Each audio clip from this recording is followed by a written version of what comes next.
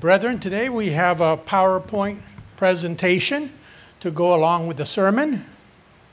So we'll wait for them to load it up. About a week ago, the Bulletin of the Atomic Scientists came out for the year 2023. They evaluated the past year up to January. They have 10 Nobel Prize winners among these atomic scientists, many of them famous physicists and others. And this is what they came out with. They had to move the doomsday clock 30 seconds further and is now only 1.5 minutes to midnight. This is, according to them, because of the war in the Ukraine. Took place last year. It's going in its first year, becoming far more dangerous than anyone imagined. And let me tell you a little bit about the doomsday clock. It was actually started in 1947 by a group of scientists which were involved in the Manhattan Project. Among them was the leader, Oppenheimer. They called him Oppie for short. And Albert Einstein was one of the theorists. He wasn't directly involved, but he had the physics formulas. E equals mc squared and all of that. That was necessary discovery to be able to build the atomic bomb. And it was two of them were set off in 1945. Well, a lot of these scientists, including Einstein and others, they were very shocked. And they actually just wanted to have some of the Japanese heads go to an island and explode one of these, and for them to then see what's going to happen to Japan. But the military and politics here and other places, they said, look, if we give them a heads up on it, they're going to prepare. They'll try to shoot down every plane that comes, to bomb us. And so it was one of those things where they dropped those two bombs. But a lot of these scientists were not in accordance with it. In fact, when Einstein saw what happened with the two atomic bombs, basically killing about 50,000 people, the first one, and even more the second time around, he said, if I would have known what they would have done with my theories, I would have become a shoemaker instead of a physicist, because they were shocked. And so he and others set up this Board of Atomic Scientists in 1947. So we're going to go forward here, if I can get this right. Okay, so here they set up this clock and to gauge the closeness to a nuclear encounter between nations, which would be at 12 noon. And so in 1947, they set the clock up, and it was 17 minutes to 12 o'clock. Nuclear holocaust would be at 12 o'clock. Then it dropped down until 1953, when the U.S. and later Russia, the Soviet Union at that time, developed a hydrogen bomb. And so, that dropped it down quite a number of minutes here. which was a big danger.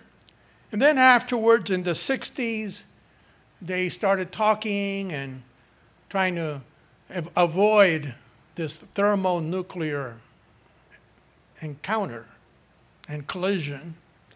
And so in the 60s, they actually got farther from 12 o'clock. And then in 1990, with the collapse of the Soviet Empire, they actually took it even further, 27 minutes before midnight. You know, the Cold War was basically over at that time. And then, though, Russia started arming again. China also arming. And so the clock got closer and closer to midnight. And then with this war in Ukraine, it went to a minute and a half before midnight, which is the closest it's ever been. So you can see the tendency that we have. But what's happening in the Ukraine? Let's go to the next slide, because this baby's not working. Okay. Let's see if I got it. Is that me? Okay. No, that's you. Okay. So this just came out yesterday in the Daily Mail. That's a British newspaper. And it's talking about all of the different tanks that are going to be sent to the Ukraine. That includes the German Panther tanks, the Abrams U.S. tanks. France is sending, England is sending. They say that eventually it'll be like 300 tanks in total that they're going to be sending to the Ukraine. Of course, Russia feels that you've crossed a red line here, and now they're all ganging up on Russia. That's the mentality of Vladimir Putin.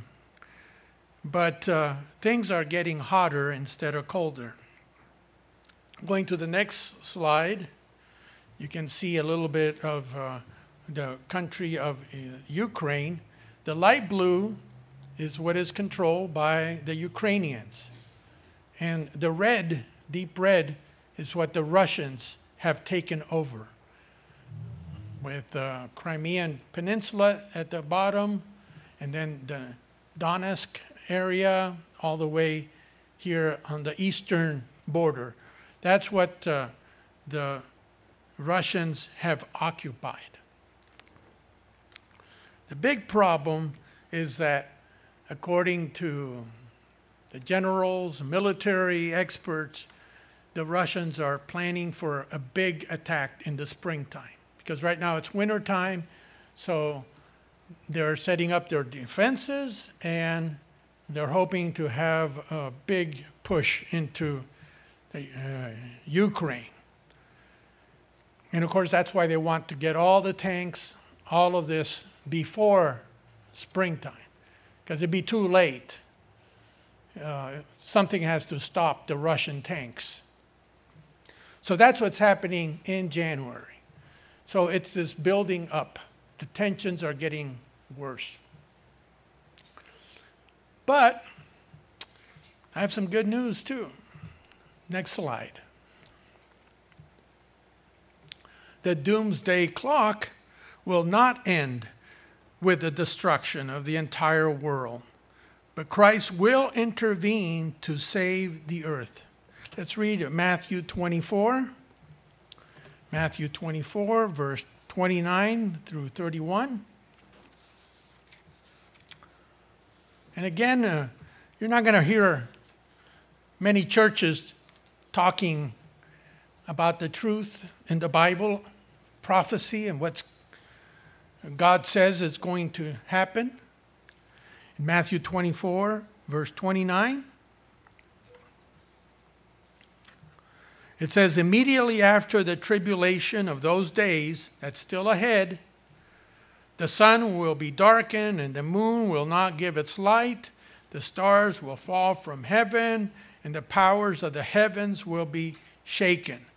Well, that has to do with Satan's rebellion going up in heaven, and there's going to be a lot of warfare, spiritual warfare, while there will be here on the earth that period called the Great Tribulation.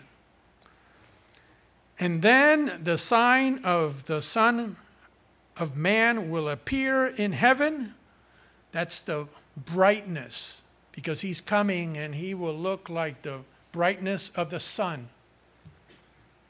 Not going to be this little child born in Bethlehem, type of a manger area, a little stable, probably the bottom of or first floor of a house there.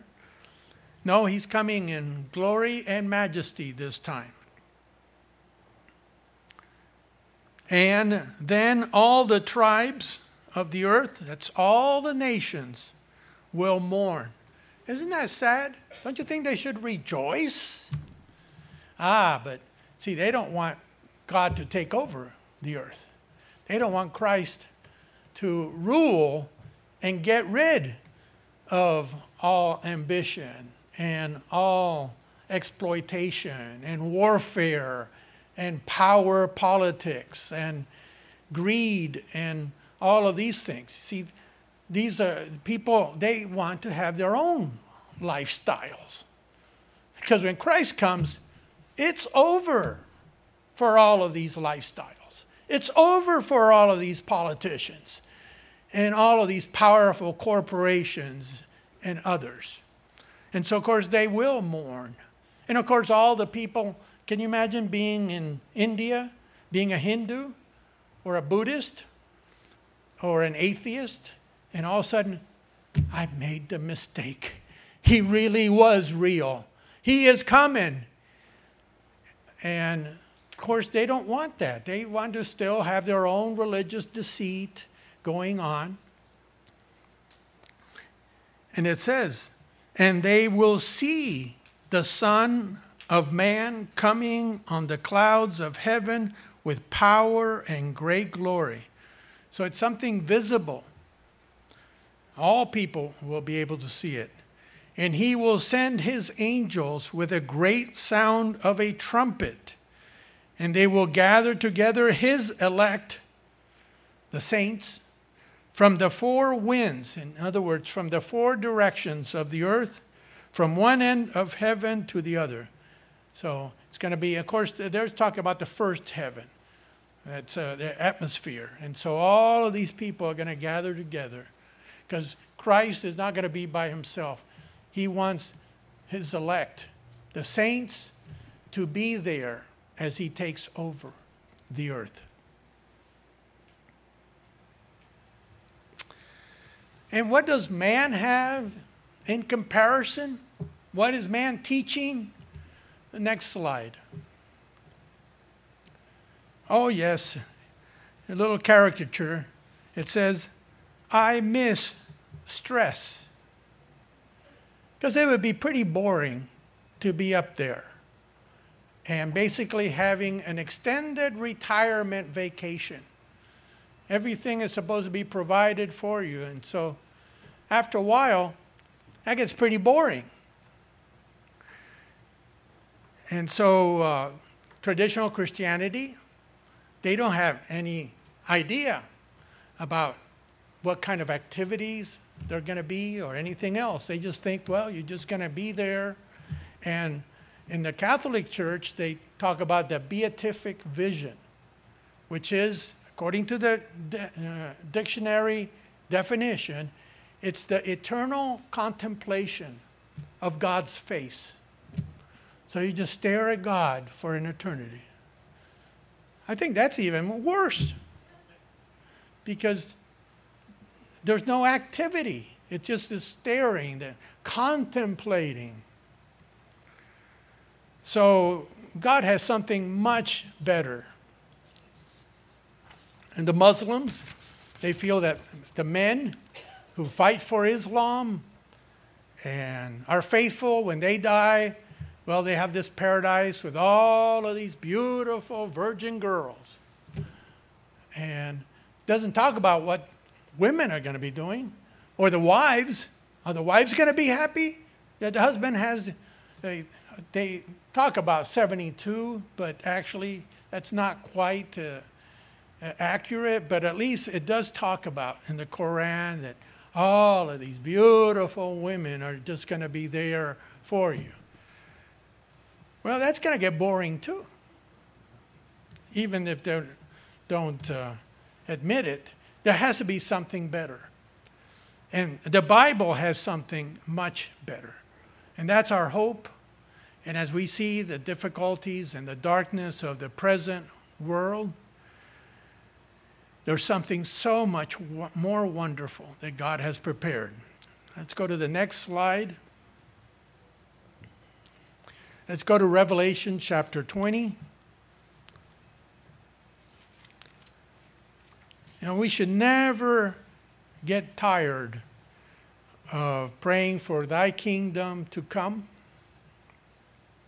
In Revelation 20, 1 through 4, after Christ has established, he's come down, as it mentions in Revelation 19. Once he has gotten rid of all the evil of this battle that the beast and the false prophet has set up. Verse 21 of 19, it says, "And the rest were killed with the sword which proceeded from the mouth of him who sat on the horse, and all the birds were filled with their flesh." That's the end of that. And then Christ is able to establish his kingdom. And what is it, the first thing? Well, then I saw an angel coming down from heaven, having a key to the bottomless pit and a great chain in his hand. He laid hold of the dragon, that serpent of old, who is the devil and Satan, and bound him for 1,000 years. And he cast him into the bottomless pit and shut him up and set a seal on him, so that he should deceive the nations no more till the 1,000 years were finished. But after these things he must be released for a little while. In verse 4, after he gets rid of Satan and his demons and everything, they're all put in this pit and they're not going to bother anyone for 1,000 years. So Christ is ready to establish his government. Verse 4, "And I saw thrones, and they sat on them, and judgment was committed to them." Authority was given to them to rule, to govern under Christ. So it's not going to be this boring. It's going to be full of activity to beautify the earth, to educate the people in God's ways, and prepare for that coming great resurrection that is after the 1,000 years. So here's a time of excitement, of being under Christ. I had a privilege. I've had very fine bosses through the years. There's one in particular that I still remember so fondly. I was only able to work with him for 3 years because he had this cancer that took him too early. That was Denny Luker. But I worked for him for 3 years. And thankfully, he was so kind, so enthusiastic, so loving, and trustful. He trusted people until you gave him a reason not to trust him. So we cared for keeping that trust up. But those were marvelous times. When he was the president, I was named by the council over the Latin American areas. So Denny and I would be working together. And how much greater and better to work under Jesus Christ. You can imagine the privilege that one day, if we're faithful to the end, that's what we are going to receive. Notice what it continues to say. "Then I saw the souls," which means those that were resurrected, that are living now. the souls of those who had been beheaded. Notice, they had to die the first death for their witness to Jesus and for the word of God. So they were faithful to the end, who had not worshipped the beast or his image, and had not received his mark on their foreheads or on their hands. And they lived and reigned with Christ for 1,000 years. So, reigning with Christ, what a privilege. Who deserves something like that? I felt those 3 years that I worked under Denny Luker we went through trials and difficulties in carrying out things, but boy, he had your back, and you were just so enthusiastic to do things because of the love and concern he had for everybody. You know well. How many knew Denny Luker here and knew him well? Isn't that the way he was with everybody? That's right. Roy's nodding and others. So it wasn't something just me. I just had the privilege of getting it later in life. And so just think about the best person you've ever known and maybe worked for. And this is 100 times better to work under Jesus Christ.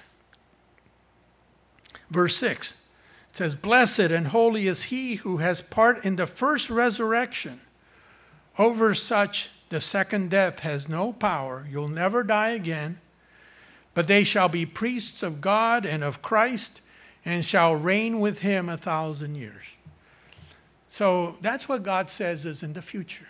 Even at these dark times, and there's a doomsday clock that mankind has. And it's some of the smartest and brightest men that are analyzing the world and warning where we are headed. Like some lemmings, those fish that just, the lemmings are the little, are they the fish? No, they're the little squirrels types, little squirrels. And they all sometimes they'll run right off a cliff, right? Because they all follow each other. And so we're just headed that way and don't realize that the way of this world eventually leads to a Niagara Falls. You're just going to fall right off if that's the case.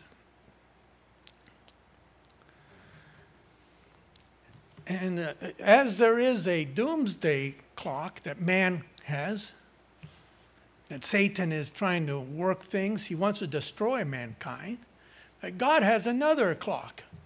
It's not the doomsday clock, it's the millennial clock. The clock about the millennium that is going to come. And that started with Adam and Eve, and it's been ticking. And it's how close are we to that midnight? So God has a better clock and a better way. Man has no idea what awaits it, and something much better than they imagine. So once the saints begin, God is going to be with all of them. Talk about Christ. God the Father is still going to be over everybody up in the third heaven. But for this 1,000 years, Christ is going to rule. And what is the next thing? Well, Christ is going to set up his headquarters. We see here an artistic depiction of the New Jerusalem during the millennium, where Christ will reign. Let's go to some scriptures, because many times we don't go into these scriptures very much. In Ezekiel, the last part of the book of Ezekiel, it describes the construction of this new headquarters in the area of Jerusalem that now has been made into a great plateau, kind of a big platform. And notice Ezekiel 43, verses 5 through 7.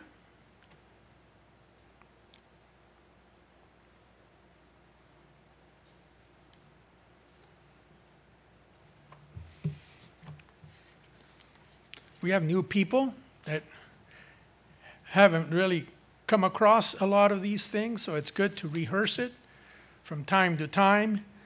In Ezekiel 43, verse 5,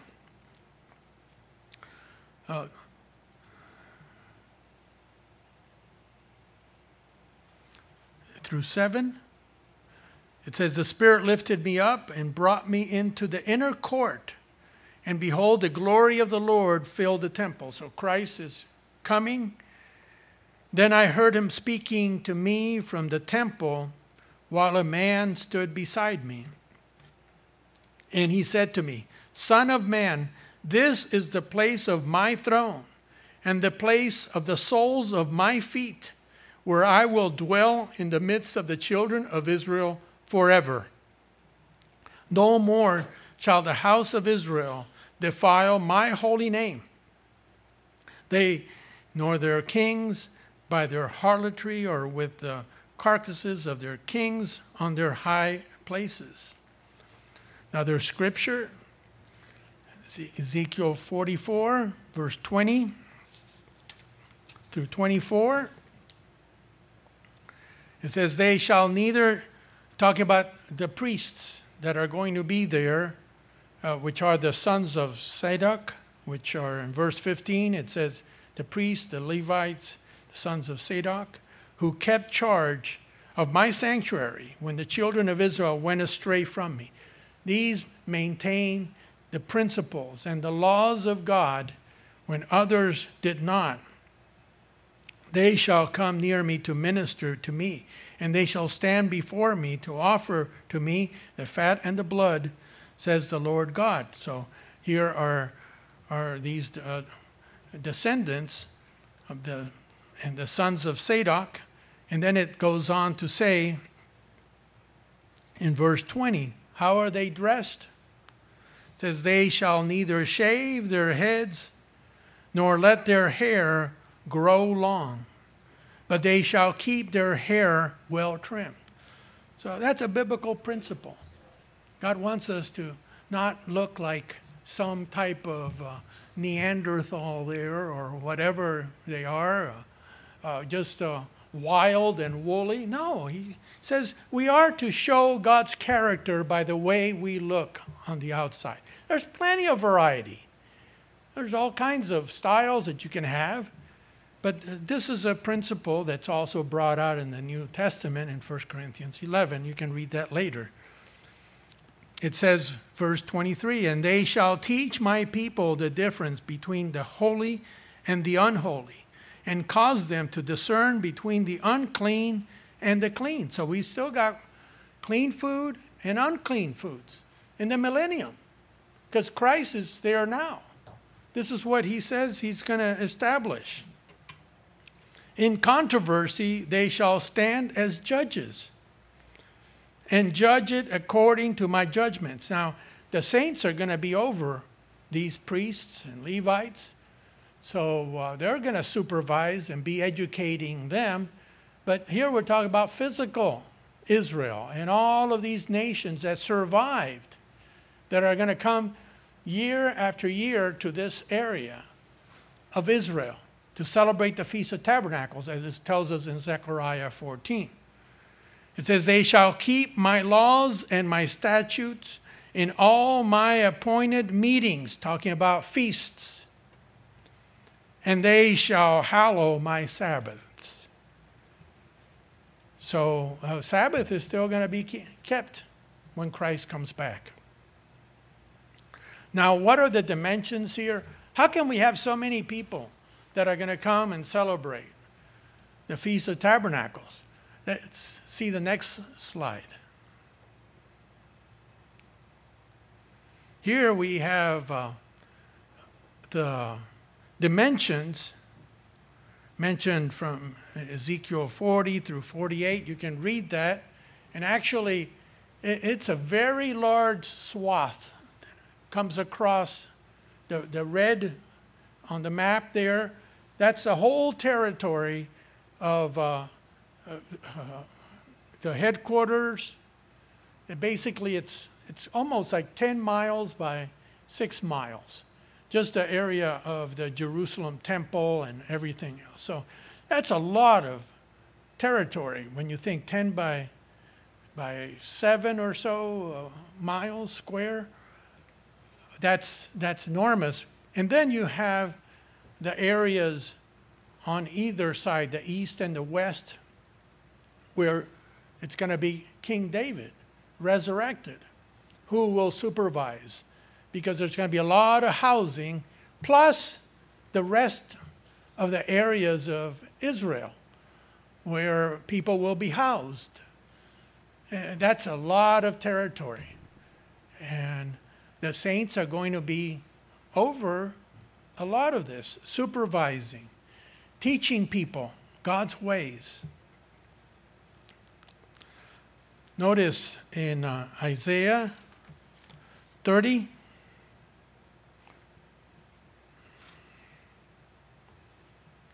Isaiah 30, let's go there real quickly.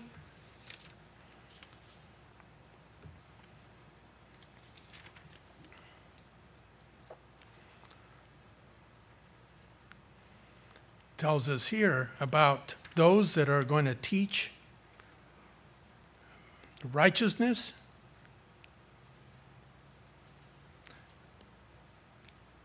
Let's see, what is that scripture? Do anybody have it there in Isaiah 30? Talks about that. I didn't write it down. Where it talks about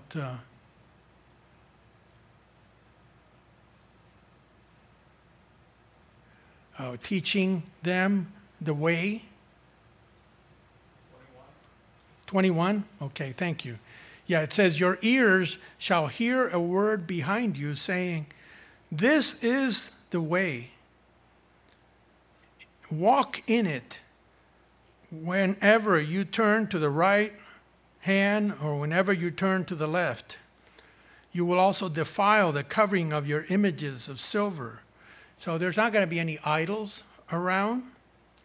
Verse 20, it says, and though the Lord gives you the bread of adversity, there's going to be a tough time before Christ comes, and the water of affliction, yet your teachers will not be moved into a corner anymore, but your eyes shall see your teachers. And so God's saints can appear because they're going to be supervising. It takes 1,000 years of education to beautify the earth, to get everything going in the right way. And that's part of the responsibility that the saints have. So this whole area is going to be key. And by the way, eventually all of the Gentile nations that are around, they're going to come.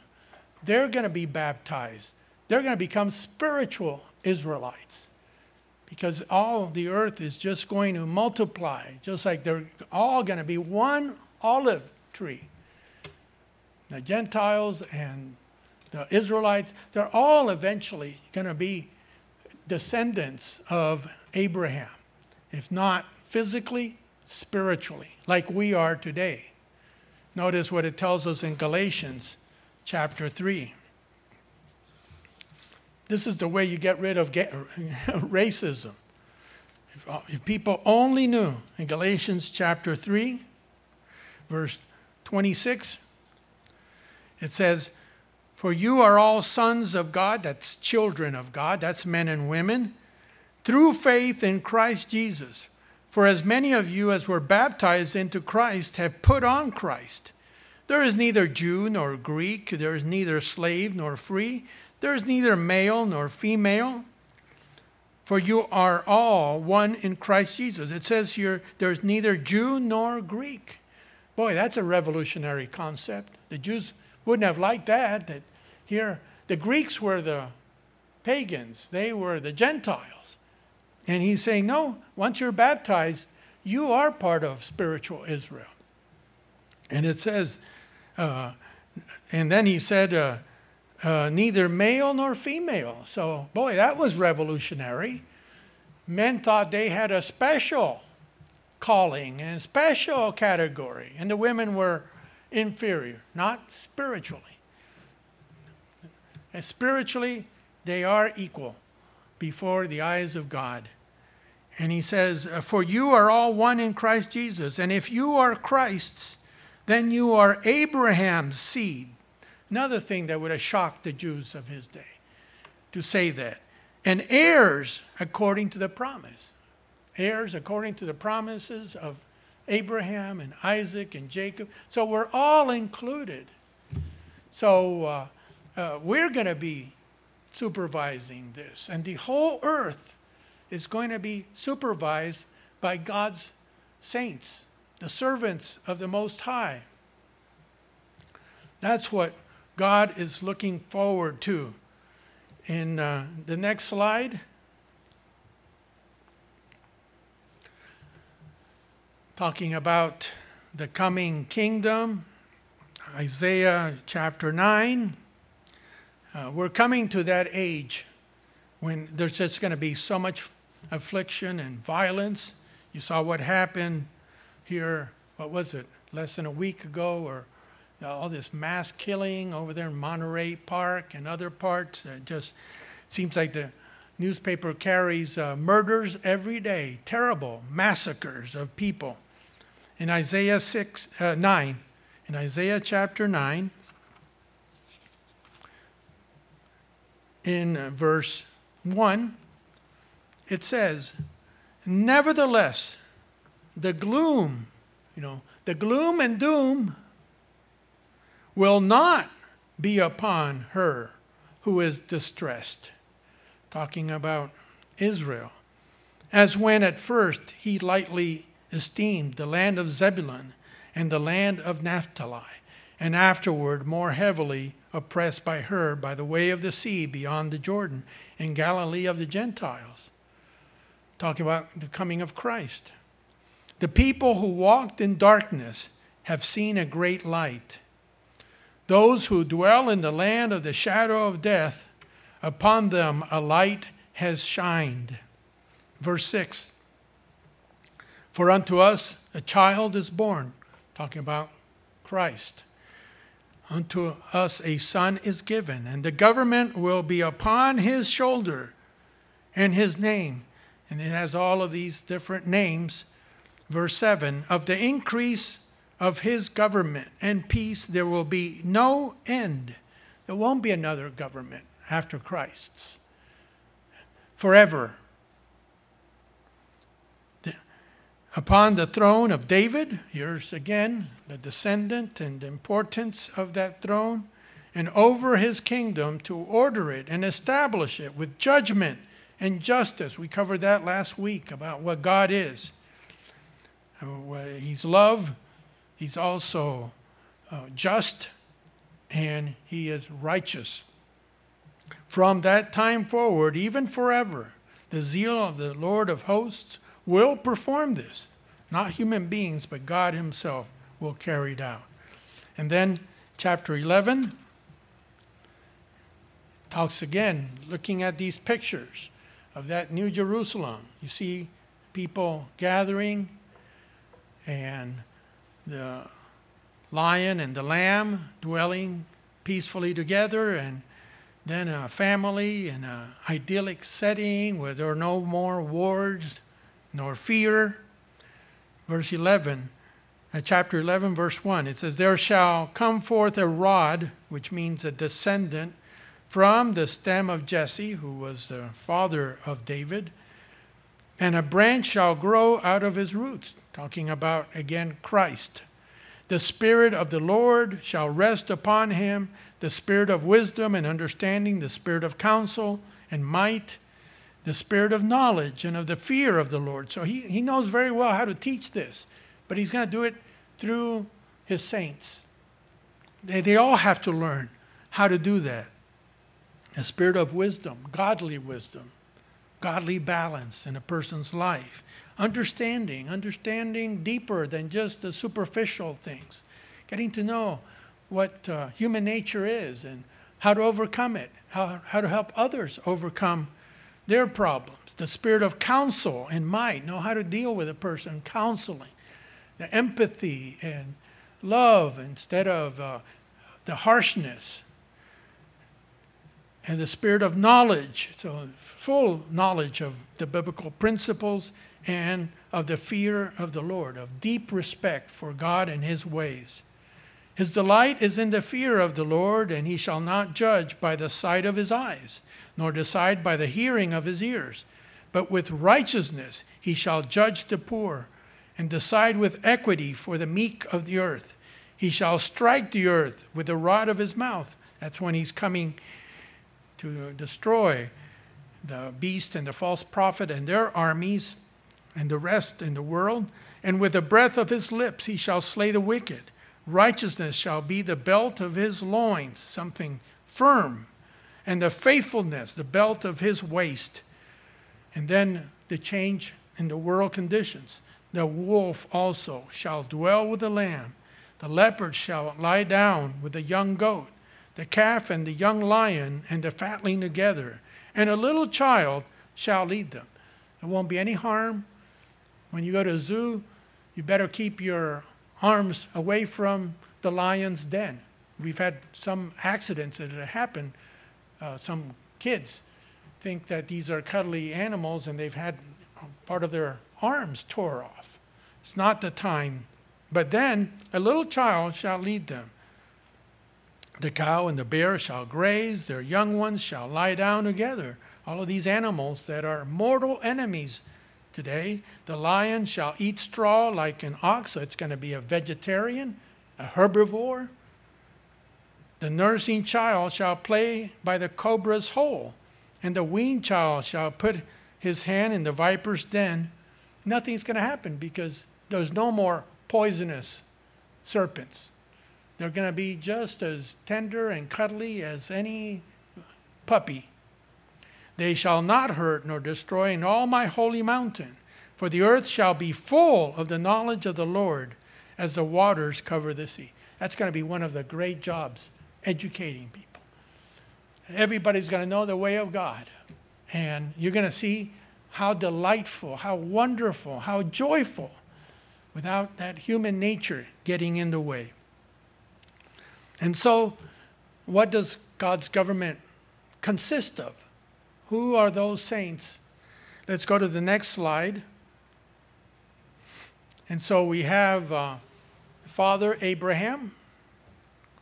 Abraham, gazing at the stars, is called in the Bible the father of the faith. Let's go to Romans 4:16. Romans 4:16. It says, therefore, it is of faith that it might be according to grace, so that the promise might be sure to all the seed, not only to those who are of the law, but also to those who are of the faith of Abraham, who is the father of us all. So he's the kind of the father of the faith. He was the first who really received that position. And as Abraham gazed up in the night sky and saw all of these around 5,000 stars that you can see with your naked eye, and God said, your descendants and your people and all of these blessings, they're going to inherit with you that coming kingdom. So along with Jacob, Isaac and Jacob, helping him, he will be under Christ. He is the one who learned what faith was really all about. There have been many others, but he did it for the longest time, dedicated to God, was willing to sacrifice his only son. And so he was tested to the nth degree. Then, the next slide, we have David, who faithfully pastored Israel, will be over the 12 tribes of Israel. Let's go to Ezekiel 37, verse 24. When David is resurrected, he already has a position of government when Christ returns. Ezekiel 37, verse 24.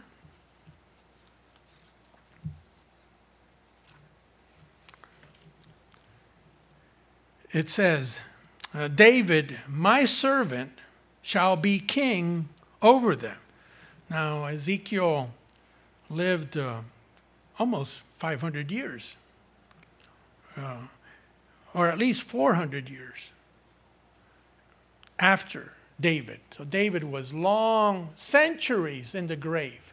But he is talking about the resurrection. David's going to be part of that first resurrection. So David, my servant, shall be king over them, and they shall all have one shepherd. They shall also walk in my judgments and observe my statutes and do them. Then they shall dwell in the land that I have given to Jacob, my servant, where your fathers dwelt, and they shall dwell there, they, their children, and their children's children forever. And my servant David shall be their prince forever. So David's going to have a very important position under Abraham, being in charge of the 12 tribes of Israel. And then, the next slide, we have the 12 apostles, the ones who were faithful. This is after Judas was replaced. And Christ's 12 apostles will each rule a tribe of Israel. Let's look at Matthew chapter 19.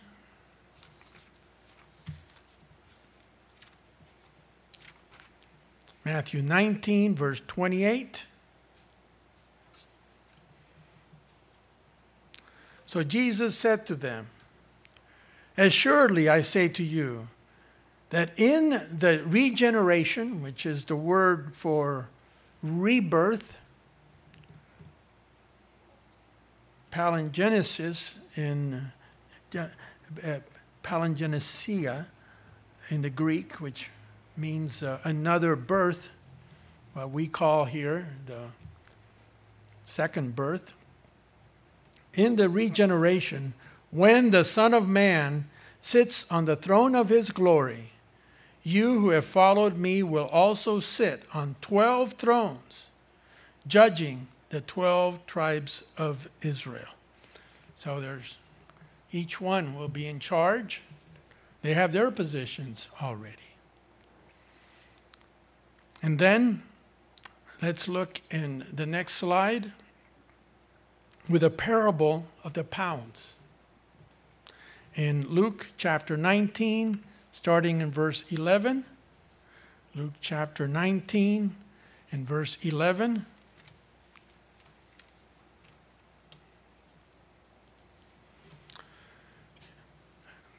His disciples heard certain things. He said, now as they heard these things, he spoke another parable because he was near Jerusalem and because they thought the kingdom of God would appear immediately. They thought the Messiah is here. He's going to set up the kingdom at this moment. And so he explained to them that wasn't the case. Verse 12, therefore he said, a certain nobleman went into a far country to receive for himself a kingdom and to return. Talking about himself. He was going to have to go up to heaven and then come back. So he called 10 of his servants, delivered to them 10 minas, which is a certain amount of silver. In this case, it was about 3 months of wages, the equivalent of 3 months' wages for a laborer at that time. That's an enormous amount of money. And he said to them, do business till I come. But his citizens hated him and sent a delegation after him, saying, we will not have this man to reign over us. And so it was that when he returned, having received the kingdom, he then commanded these servants to whom he had given the money to be called to him, that he might know how much every man had gained by trading. So he expected them to work hard, to develop. And what is it that we receive? We don't receive money from God. We receive his Holy Spirit. with gifts and all kinds of responsibilities of being faithful to Him and multiplying that Holy Spirit from the time we were baptized to the time of the end of our lives, or when Jesus Christ comes, whatever is first. And then came the first, saying, Master, your mina has earned 10 minas. You see the man there? He had 10 now pouches full of silver. From one, he had multiplied it 10 times. And he said to him, Well done, good servant, because you were faithful in a very little. Have authority over 10 cities. Now that's talking about in the kingdom. God is going to distribute cities to educate those people. And of course there will be priests and Levites that will be physical at that time, that will be guided. But he is gauging and he is evaluating what we do with the Holy Spirit he has given us. And the second came, saying, Master, your mina has earned 5 minas. Likewise, he said to him, You also be over 5 cities. Not as many, because this is all about spiritual maturity, of learning to manage things in your own life, so you can help others manage theirs. And then another came, saying, Master, here is your mina. You see what had happened. He went and he buried it. He says, I have, which I have kept put away in a handkerchief. Didn't even leave it in a carefully placed box or something. He just wrapped it up, went and buried it, which is the worst thing he could do. The thing is, of course, going to rot in there, and also it doesn't produce anything extra. And so he said, For I feared you because you are an austere man. You collect what you did not deposit and reap what you did not sow. The person was basically inactive. He didn't develop anything. And he said to him, Out of your own mouth I will judge you, you wicked servant. You knew that I am an austere, or here it means someone that is responsible and that expects returns, collecting what I did not deposit and reaping what I did not sow. That's what the time I gave you. I gave you a wonderful opportunity to grow in responsibility. Why then did you not put my money in the bank, that at my coming I might have collected it with interest? And he said to those who stood by, Take the mina from him and give it to him who has 10 minas. And of course they didn't understand that, but he said, answered, to every one who has, and talking about development, will be given. And from him who does not have, even what he has will be taken away from him. And so we see God is calling people to his kingdom, preparing us in church, in our homes, in what we do. So let's go to the final slide. So according to man, it's 90 seconds to midnight. The doomsday clock is ticking. But we have a millennium clock that's ticking for God's kingdom to come. And boy, does God, he's so anticipating in Jesus Christ getting rid of the evil and violence that we see in this world. So remember, we have a millennium clock to comfort us in the meantime. Let's go to the last scripture in Luke chapter 12, 31 and 32. Luke chapter 12, Verse 31 and 32.